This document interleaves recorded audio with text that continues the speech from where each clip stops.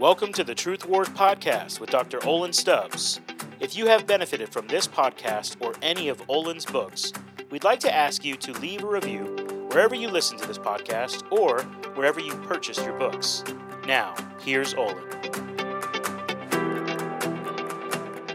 If you have a Bible, let's open up to Luke chapter 10. Luke chapter 10. And we're going to look at a short passage today. It's one of my favorites. Been helpful in my life. It's a fairly famous passage. I think a lot of you may be familiar with it. But by way of introduction, before we dive into that, I want us to think very briefly about the concept in the Bible of idolatry. And when you talk about idolatry more in the Old Testament, you tend to think much more about bowing down to a golden cow or some silver statue or a stone structure or something like that. In the New Testament, that's not primarily what's at the forefront of the mind. It's more the idea of heart idolatry. When you're taking some good thing, some normal thing in life, or maybe a bad thing, but you're taking anything other than God and you're treating it like it's divine. And by that, you don't practically mean that thing can save you in the sense of take you to heaven. But you do sometimes subconsciously think it can save you in the sense of giving you real purpose in life. Giving you a very strong sense of self-worth, self-dignity. Okay, so when we think about idols in the New Testament, it's like a pseudo-savior. It gives me a sense of security. What might be when we're talking about idolatry, New Testament, college students, what might be the type of things that we'd say, this person, this guy, this girl, they're idolizing this in their life? What might be a thing that we might say they're idolizing? Okay, sports, I think I heard. Say out louder. Academics, okay? Status. Okay, your status. Money, your phone, yeah. All right, we could go on and on and on. Now, here's the thing. If you're a college student and you're in this room, you've come to Christ, you've been plugged into Campus Outreach for at least a little bit, you're growing as a student leader, you're passionate about trying to make your life count for the gospel. We talked about last night, what does it mean to be a laborer? What might be an idol, at least a temptation to be an idol, for some of you in this room? Okay, it's all the same stuff we just said. But then, more ministry type goals. How many people have you led to Christ? Right? We're having these little share times, which are awesome. You know, Joey was like, hey man, thanks for driving down here to do this. I'm like, I like it. It's good for me to come down here and hear all these stories. It stokes my vision. But I also remember what it's like to be in this room. And I'm in other rooms like this with other people and full-time staff and stuff. And when you got a couple people standing up sharing the testimonies, man, we saw 3 people come to Christ on our campus. We had a prayer group of 40 people. We had a Bible study with 50 people.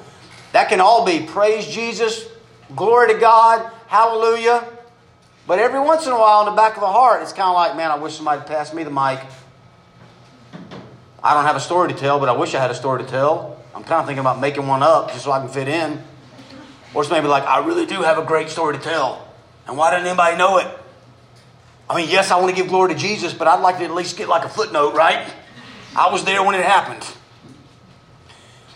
Maybe the greatest danger for Christians that are serious about doing personal ministry and idolatry is ministry can become an idolatry. Okay? For a lot of you in this room, and this is going to be true the rest of your life, the greatest danger for you that's going to potentially ruin your personal ministry is not going to be some of the more scandalous sins. Sex, drugs, rock and roll, the whole party lifestyle. I'm not saying we're above that. It could happen to any of us. But it will be more of making too big of a deal out of personal ministry and forgetting why you're doing it in the first place. And so we're going to look at a story about that today. Okay. Luke chapter 10, at the very end of the chapter, starting verse 38. This is about Jesus and his disciples. Now as they went on their way, Jesus entered a village, and a woman named Martha welcomed him into her house. And she had a sister called Mary, who sat at the Lord's feet and listened to his teaching. But Martha was distracted with much serving. And she went up to him and said, Lord, do you not care that my sister has left me to serve alone? Tell her then to help me.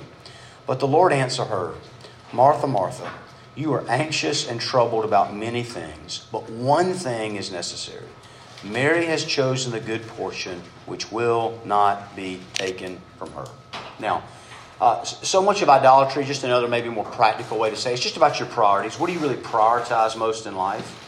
And what we see here is Martha was prioritizing her ministry. Now think about it just for a second. She had a ministry of hospitality. That's a good thing. That's a spiritual gift. Jesus and his disciples were pretty poor.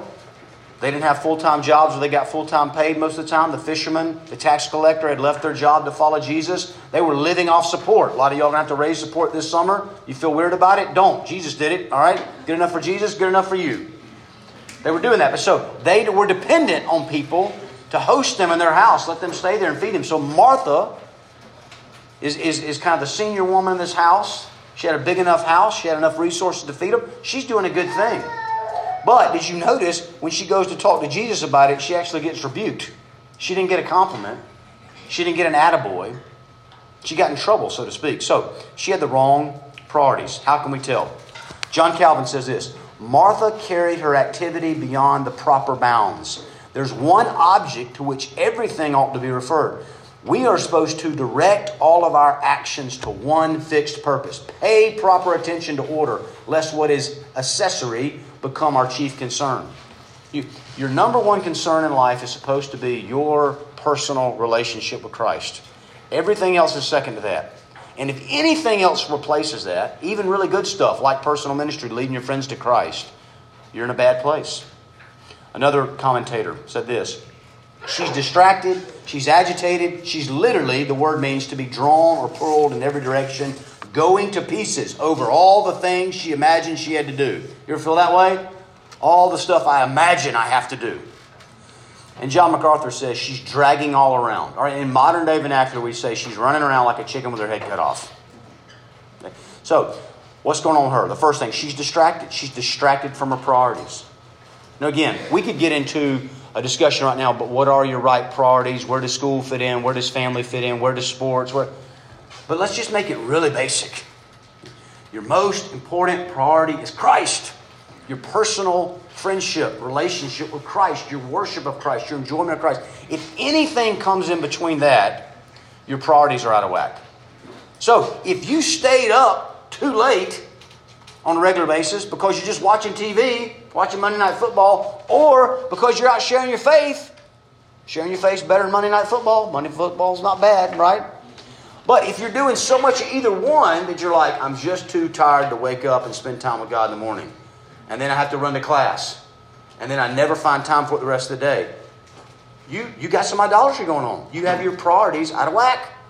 Christ has got to come first. Nothing can come between you and your personal time alone with Him. Okay? I hope that y'all left last night with a sense of privilege, but also a proper sense of kind of burden and stewardship. Man, I want to give my life away to impact other people in Christ. That's a good thing. And what this morning is really twofold. It's one, it's hoping to sober you up, that you can't overdo that. I don't want you to underdo it. I don't want you to overdo it. But also, it's going to be hard, and I'm trying to talk to you about the way that you can do it, not just for the next semester, but for the next 25 years, that you can stay in it for the long haul. Be more of a marathon runner than just a sprinter that gives out. All right. I had a good friend. We came up through the ministry together. We were kind of the same age and stage. He actually was at Barry. He was a soccer player. Came to Christ there. He, campus staff, campus director, area director over there. And me and him were kind of coming up through the ministry together. And it was fun. It was exciting. We're leading people to Christ and leading Bible studies and having people go to New Year's conference and beach projects with us and everything. And one time I talked, and this guy was a hard worker and he did a lot. And, he was having a very seemingly powerful ministry. And then one day he said, you know what, I woke up and I just didn't want to get out of bed. And that was not this guy. I mean, he was high energy, high octane. And I was like, dude, what happened? He's like, I don't know, something just snapped inside me. And I was like, you got to help me understand. And he said, man, I just had neglected my personal, real intimacy with Christ for so long. It was like I had built a skyscraper of ministry on a house of cards foundation. And eventually it crumbled. This guy's not in ministry anymore. He's in the business world. He's still walking with the Lord. Everything turned out fine. But it was hard for a while. Make sure you keep your priorities straight. Okay? Listen, Martha was too focused on preparing this gigantic feast, when probably the equivalent of whatever a Jewish peanut butter and jelly sandwich would have been fine, and then go listen to Jesus' teaching. So, when your priorities are out of whack, you're distracted. The second thing is you're demanding. Did you notice her prayer? I mean, she goes to Jesus. That's good. She had a problem. She went to Jesus. But her prayer was not that great of a prayer. Lord, do you not care? Listen, here's another thing. When you start to neglect your intimacy with Christ, you will start to feel like God doesn't really care for me. I feel all alone. I feel like I'm out here slaving for Jesus, but I don't feel like God's close to me. I don't feel like God's helping me. I don't feel like God's blessing me. It's not a good place. And so she goes in her prayer life and she's very demanding. Lord, do you not care that my sister has left me to serve alone? Tell her then to help me. Now, we talked last night about beseeching prayer, urgent prayer, pleading prayer, begging prayer. All that's good. But this is demanding prayer. This is arrogant prayer. This is not, oh God, please help me. This is, God, you have to do this. That's wrong. Okay? Because she's looking. Guys, the comparison game will kill you. And it will be a lifelong battle, but do everything you can do to get out of the comparison game. It's a lose-lose game. Because either you look around and other people are doing better at you, and you're like, I didn't lead anybody to Christ this semester. I'm a big loser. Maybe I shouldn't even be in this room. Or you look around and you're like, I led 3.5 people to Christ, you know? One was kind of me and my friend, so I'm going to take half credit, right? I'm the greatest student leader in here, and now you're arrogant, and nobody likes you, okay? It's lose-lose. So just get out of the comparison game. But she's in the comparison game. And guys, this is going to help you on Beach Project. You have different strengths, you have different weaknesses, you have different capacities. There's some of you in this room that you can really function on about 5.5 hours of sleep. That's all you need. It's not because you're better or tougher. It's just the way God made you. And so Beach Project is going to be easy for you to work a 40-hour week, do all the D group room leader stuff, have one-on-ones with all your people, you know, and hit the gym for an hour every day. And you're going to feel like a Hebrew. And there's going to be another person in your room, and just the way that God made them, they really need about 8 hours of sleep. And they're going to be dragging all summer. And you need to be compassionate with that person and not looking down on them. Does that make sense? Get out of the comparison game. Live for an audience of one. Do the best with the gifts that God's given you, to honor and please Him. And don't worry if you're a little bit better than Him and not quite as good as her. Just get out of the game. It'll free you up. She's distracted, she's demanding, and then third, she's down. She's bothered. She's worried. She's kind of self-consumed. Tim Keller, a lot of y'all have heard him. He had a great phrase when he used to say, your idol won't love you back. You'll put all this time and energy into it, and it's not going to love you back. It'll never be worth it. Even when you think you're getting what you finally wanted, it won't satisfy the depths of your soul. The only thing that can satisfy the depths of your soul is the deep, personal, intimate relationship with the Lord Jesus Christ. I think you can make a good case that the three kind of most powerful revivals, at least three of, maybe not the three best, but three of the best kind of revivals, outpouring of the Holy Spirit, powerful ministry experiences in the whole Bible, were when Jonah basically led the entire city of Nineveh to repent. You remember that one? Okay? Really radical. Elijah, he led the whole nation of Israel to repent, come back to God. They've been worshiping the Baals, the false god, like literal idolatry. He led them all back. And then John the Baptist in the New Testament, right before Jesus came, it said all of the countryside was going out to him getting baptized. You know what Elijah did right after the revival? He went and said, God, I'm so exhausted, I just want to die. Just take me home. You know what Jonah did right after the revival in Nineveh? He got mad at God about it and said, I wish you'd just kill me. And you know, John the Baptist, after Jesus took over and he ended up in prison, he was about to get his head chopped off, he started to have a lot of doubts. He sent his disciples to Jesus say, hey, go ask him, is he really the Messiah? Here's the point, guys. If God uses you this semester on campus to lead like a real revival, something like Asbury, Kentucky, and you're the leader up on the stage, and all your friends are coming to Christ, that will be glorious. But you know what? It won't satisfy the depths of your soul. So I'm not saying we shouldn't work for something like that and pray for something like that. What I am saying is don't put all of your hopes in something like that, because that won't do it for you. It'll leave you down. It'll leave you bothered, whatever it is.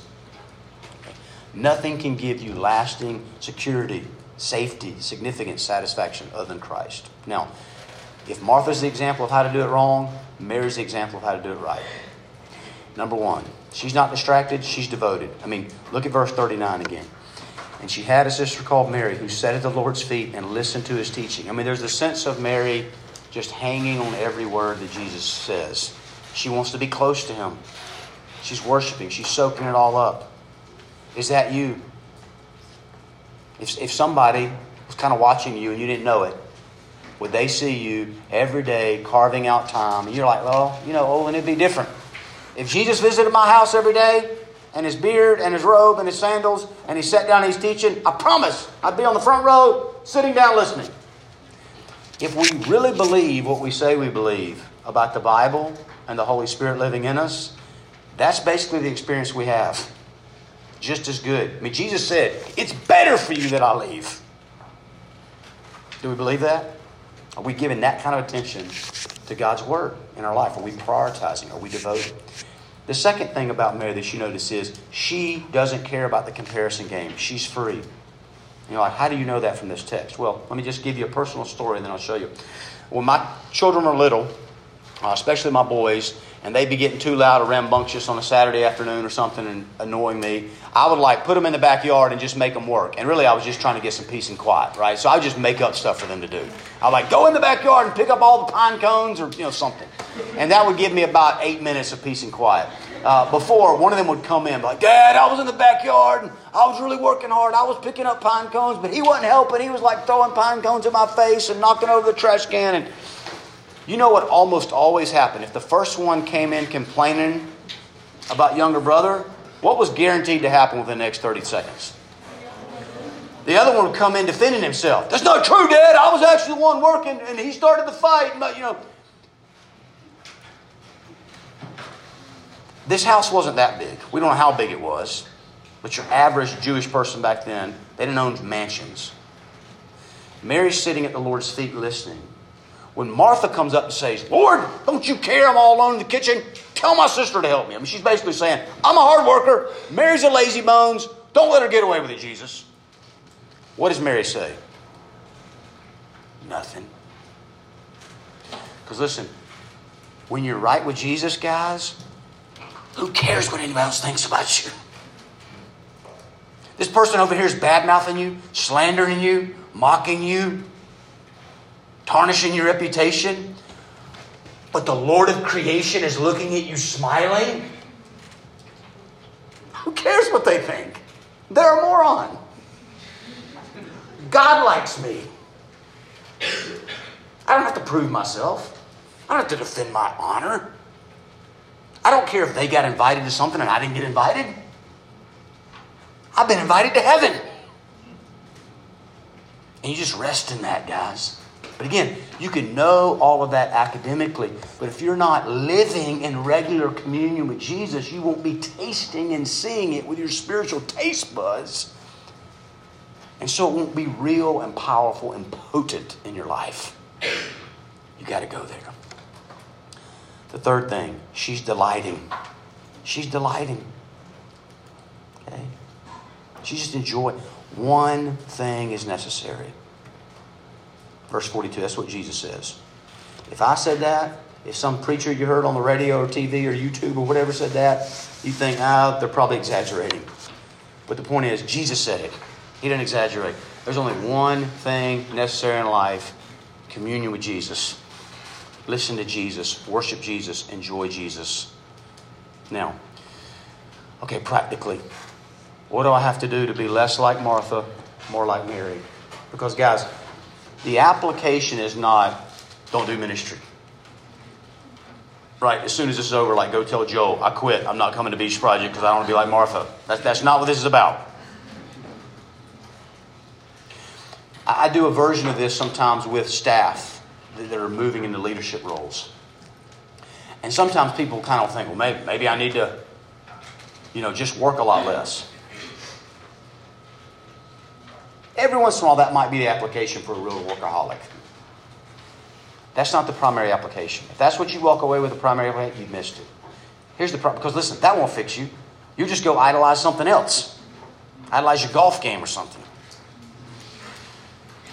The best defense is a great offense. The best way to address this is just fall more in love with Jesus. You actually might start working more, doing more ministry. But it'll be, what's the motive? It's not about me. It's not about my fame. It's not about my name and my reputation. It's all about Him. It's an overflow of passion for Him. And who cares who gets the credit? That's the application is fall more in love with the Lord Jesus Christ. And how do you do it? So much of it happens through your personal prayer life. So just keep going. Chapter 11, verse 1. Now Jesus was praying in a certain place, and when He finished, one of His disciples said to Him, Lord, teach us to pray as John taught his disciples. And just pause here for a second. It ought to be highly instructive to us that God became a man. He walked on planet Earth for 33 years, and yet He had an incredible prayer life. He had no indwelling sin, fully God, fully man. And if He needed and or wanted to pray that often, how much more we should be in the place of prayer. A lot of these guys were discipled by John the Baptist, a pretty radical dude, before they got discipled by Jesus. But when they saw the way Jesus prayed, they're like, we need you to teach us how to pray. John taught us some good stuff. We think you can teach us better stuff. And here's something else very interesting, guys. Read all 4 Gospels. There's only one time that any of the disciples come to Jesus and say, teach us how to blank. They never said, teach us how to preach, teach us how to evangelize, teach us how to debate with the Pharisees. We love it when you make them look stupid. Teach us how to do it. Never did that. Teach us how to heal. Teach us how to cast out the demons. How about teach us how to raise the dead? That'd be awesome. They never did that we know of. They did say, teach us how to pray. Because they watched His life and there was something so central about His prayer life. They're like, that's the key. That's something different. That's the power source. If Joel and Joey had told y'all, hey, we were going to have Olin, but we actually found out there's somebody else staying down here at Panama City, and we got him to come. It's Tiger Woods.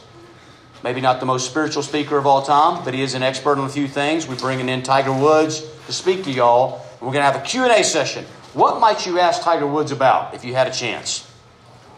Something about his golf game, right? If they brought in LeBron James to speak, you could ask him about anything. I don't think you'd ask him about his golf game. What do you ask him about? You tend to ask people about what you think they're an expert in. Jesus was an expert in prayer. We need to become, by God's grace, experts in prayer. Listen to this quote. It's by a guy named Thomas Brooks. All right. The power of religion and godliness lives, thrives, or dies as closet prayer life lives, thrives, or dies. Closet prayer life just means your prayer life all by yourself where nobody else sees you. Godliness never rises to a higher pitch than when men keep closet closest to their closets. The best riches and the sweetest mercies God usually gives to His people when they are in their closets upon their knees. The grace of saints are enlivened and cherished and strengthened by the sweet secret influences which their souls fall under when they are in their closest communion with God. So, what does this practically look like? The first thing is this: prioritize prayer. Guys, if you wait until, it's just been a busy semester, I'm going to wait until there'll be enough time to pray. It's never going to happen. There's never just going to be enough time on the calendar for prayer. You do what you want to do. You'll have to prioritize it. So let me tell another story about my own life. And again, I'm just trying to do this to give you very practical, tangible examples. Okay, I shared a little bit of my testimony last night. Really started walking with Christ when I was 15. And was trying to have personal time along with the Lord. It's funny, actually. I came to this retreat center in 1994, the summer before my senior year of high school, and I can remember sitting in these little gazebos out here where some of y'all were this morning, spending time with God, all right? Almost 30 years ago. But when I got to Sanford, I could not string 7 days in a row of spending time alone with God. Anybody else? I mean, you don't have to do a show of hands. It might be embarrassing. But that was just me. It's like I could get 6 days in a row. But sometimes it's like I could never get 7 days in a row. And I wasn't a legalist. I wasn't like trying to earn my way to heaven. But it's just like, man, this is the most important thing. Spend time with God every day. And typically what would happen for me is I could be really disciplined through the week. Set my alarm. I never woke up on time. I'd snooze, oversleep, go to class. But at least I'd throw my Bible in my book bag, go to class. And sometime during the day, I'd pull aside. I'd have time alone with the Lord. But usually what would happen is Saturday, the freest day of all, you want to sleep late, you stayed up the night before, you sleep till noon, you wake up, now you're hungry, you got to go eat. Now football's on, the next thing you know, it's like midnight, and you're like, crap, I hadn't read my Bible. It's like, well, it's too late, I'm going to bed, I'll try again tomorrow, it's Sunday, I'll read it twice as long or something. So coming into, it was the second semester of my freshman year at Samford, I did this. I said, I am going to kind of make a vow, just me and God, and tell anybody else. But I said, I'm not going to go to bed any night unless I've spent at least 30 minutes alone, me and God. Now, what's magical about 30 minutes? Because there's a verse in the Bible, 2 Hezekiah, chapter 7. No, there's no verse in there, okay? But here's the thing, right? Some of y'all started to flip to the table of contents. Listen, there's nothing magical, there's nothing special about 30 minutes. But here's the thing. I would bet my house that every one of you in this room has something that you will spend almost 30 minutes a day on no matter what. It might be watching your favorite TV show, something entertainment. It might be just getting ready in the morning, primping, all the makeup, all the hair, and I'm not against that. I'm not saying that's a bad thing. It might be going to the gym. I don't know what it is, your hobby. But most of us, 30 minutes a day, that's just kind of normal. And guys, I'm not saying anything wrong with that. But I'm just saying if we can give 30 minutes a day to all those other things, why can't we give 30 minutes a day to Christ? Okay. So I said, I'm going to try to do this. And what I would do is I would try to spend time with God first thing in the morning. Like I said, that often didn't work. So then I'd try to do it first break I had during the day. That often did work. But here's how I kept my vow. If I got home late at night, almost midnight, and I still hadn't done it, and I'm exhausted, I was like, you know what? And I'm living in this freshman dorm, 4 guys sharing a bathroom. I'm like, I'm going to go sit in the floor of the bathroom, that cold linoleum, tile, whatever, because I knew I wasn't going to fall asleep in there, because freshman guys never clean their bathroom. And so I was like, I will sit in the floor and read my Bible and pray, and then I'll take a shower, and I'll go to bed. And guys, it was such a helpful breakthrough in my life. It was just a practical way for me to say, Lord, I want this to be foundational. I want me and you to be the foundation, the center of my whole life. Now, I've been perfect since then? Absolutely not. But so again, here's a personal, practical challenge. It's the first week of February. You got about 3 or 4 months till Beach Project starts. I just wonder what the Lord might do on these 2 summer projects if everybody in this room committed to 30 minutes alone with the Lord every single day. And a lot of what we were doing was, God, would you pour out your Holy Spirit on this beach project? And may all the staff and students on this beach project fall more deeply in love with Christ in foundational ways that will stick with them for decades. I think that would transform the world. At least parts of it. Okay, now listen. Can you turn that into a legalistic mantra? If you don't spend 30 minutes alone with God every day, you're not a super Christian. You don't be worthy to be a campus outreach student leader. Yeah. And don't do that. That's not what I'm saying. Okay? It's kind of like this. Sometimes I've had people ask me this. As a Christian, do I have to pray every day? It depends on how you mean have to. If you mean do I have to earn my way to heaven? Do I have to gain access to God? Do I have to earn something, to merit something, to deserve something? No. If you're a Christian, you're an adopted child of God, you can't lose it. It's not based on your works at all. You don't get brownie points when you spend more time in prayer. But a better way to ask the question is like this. Do I have to pray every day? Or do I have to breathe every day? Yep. You do have to breathe every day to survive. Is God going to love you any less if you keep breathing every day? No, in fact, you're going to be close to Him really soon because you're going to die. But do I have to breathe every day? Yes, you do, to survive, to live, to be healthy. So do I have to pray every day in that sense? To be alive, to be healthy, to be thriving? Abso-freaking-lutely you do. It's really the height of our arrogance to think that we can do this life without this kind of close quarters dependence on Christ. Prioritize your prayer life. A guy named Warren Wiersbe said this: few things are as damaging to the Christian life as trying to work for Christ without taking time to commune with Christ. The most important part of the Christian life is the part only God sees. Unless we meet Christ personally and privately each day, we will soon end up like Martha, busy but not blessed. Another great commentator, I. Howard Marshall. Service to Jesus must not fill people's lives to such an extent that they have no time to learn from Him. Now, this is a quote I'm going to read by a guy named Robert Murray McShane. He was this old Scottish pastor. Let me say this on the front end. I think this quote is a little too extreme. I don't fully agree with this quote. And yet, there's enough nuggets of truth in here that hopefully we can glean out. So just listen to what he says. I ought to pray before seeing anyone. Often when I sleep long, or I meet with others early, and then have family prayer and breakfast, and before afternoon callers. Often it is 11 or 12 o'clock before I begin secret prayer. This is a wretched system. It is unscriptural. Christ rose before day and went into a solitary place. David says, early will I seek thee. Thou shalt early hear my voice. Mary Magdalene came to the tomb while it was still dark. Family prayer loses much of its power and sweetness, and I can do no good to those who come to seek from me. The conscience feels guilty, the soul unfed, the lamp not readied. Then when secret prayer comes, the soul is often out of tune. I feel it is far better to begin with God, to see His face first, to get my soul near Him before it is near another. When I awake, I'm still with Thee.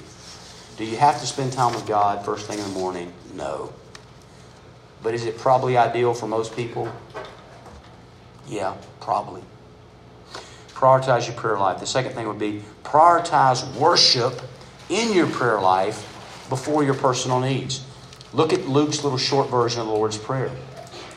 Luke chapter 11, starting verse 2. And He said to them, when you pray, say, Father, hallowed be your name, your kingdom come.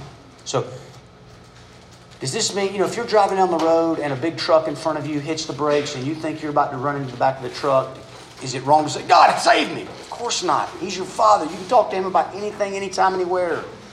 But as far as your regular devotional life, you shouldn't just come in with, here's all my punch list of needs today. You should start with, you're my Father. You're my Daddy. You chose me. You adopted me. This is too good to be true. Start with worship. And then secondly, prioritize grace and relationships. The relational aspect. Let me just read this whole prayer. It's very short, okay? And just notice how much of it is about relationship. Father, hallowed be your name. Your kingdom come. Give us each day our daily bread. And forgive us our sins, for we ourselves forgive everyone who is indebted to us. And lead us not into temptation. It's about my relationship with God, my relationship with others. Just ask yourself this question. When you do spend time alone with the Lord, do you tend to feel more like you are a soldier reporting to duty to the general? Which is not untrue or wrong. There is an aspect of that in the Christian life. He is the general and we are a soldier. Or do you tend to feel more like you are an adopted, loved child coming to spend time with your daddy? Which is more true. It's the greater truth. It's the more dominant truth in Scripture. Okay? We need less duty. We need more desperation. Duty's not bad. Just be driven to the place of prayer more by desperation. Do you know the famous passage? Don't try to flip there right now, but the book of Lamentations. It's a short book, so it's an easy one to kind of flip past, but it comes right after the book of Jeremiah. Lamentations chapter 3. It has this very famous passage you've probably heard before. Start in verse 22. The steadfast love of the Lord never ceases. His mercies never come to an end. They are new every morning. Great is your faithfulness. You know why God's mercy is new? It's fresh, like the dew on the grass every single morning. Because even as Christians like me and you, my sin is new every morning. And if God didn't have fresh mercy for us every morning, we'd be in hell. And it's good to wake up first thing and to rejoice in, thank you for your ongoing steadfast mercy and kindness and love and grace. And rejoice in what Christ has done for you on the cross, in the resurrection, and this salvation that He's bought us, He's purchased for us, that now that we can live out of. So, I'll say one more thing about practical application, and then I'll give you the discussion questions. When I first started to try to spend regular time with the Lord, again, when I was a teenager in high school, and the whole 30-minute idea, I got that from my dad. And so I'm like, I'm going to try to start doing this. And literally, I can remember back then, it's like I would try to pray like after football practice. I'd come home, I'd go up to my room, I'd open my Bible, I'd get on my knees. And literally, I would pray for like everybody I could think to pray for. And I had a big family. And it's like, that took me 2 minutes and 30 seconds. What in the world am I supposed to do here for a half hour? But guys, I remember this passage. And some of y'all may feel that way now. You know, I just became a Christian like last summer. That's fine. When Jesus walked around on earth, His disciples came to Him and said, teach us how to pray. And that was a prayer. And did you know what Jesus did? He didn't say, no, I'm not answering that prayer. He said, okay, you want me to teach you how to pray? Here's how you do it. And He started teaching them. We are disciples of Jesus today. And if you in your prayer life say to Jesus, Lord, teach me how to pray, teach me how to pray, He will. He will. You may not know what to say for 3 minutes right now. But you pray that all semester, I guarantee you, by the time summer gets here, you will easily be able to fill up 30 minutes of talking to the Lord, listening to the Lord, meditating on Scripture. Okay? Guys, prioritize your relationship with Christ above everything else in your life. Because the Lord Jesus Christ loved us enough that hanging on the cross, He prioritized His relationship with us above everything else. And that's the only reason we're saved. Let's pray. Lord Jesus, thank you for the way that you loved us so sacrificially. I pray, Lord, I praise you that you made the greatest of all time sacrifices for us. I pray that there could be a right sense that we could be inspired and motivated to make little tiny sacrifices in comparison in our life, with our time, with our priorities, so that we could put you in communion with you more at the center of our lives. Help us to do that this semester, this summer. I pray all this in Christ's name. Amen. Thanks for listening to this episode of Truth Wars with Dr. Olin Stubbs. We want to remind you to please leave a review for this podcast wherever you listen, and to share this podcast with any friends or family that you think may be blessed by Olin's teaching.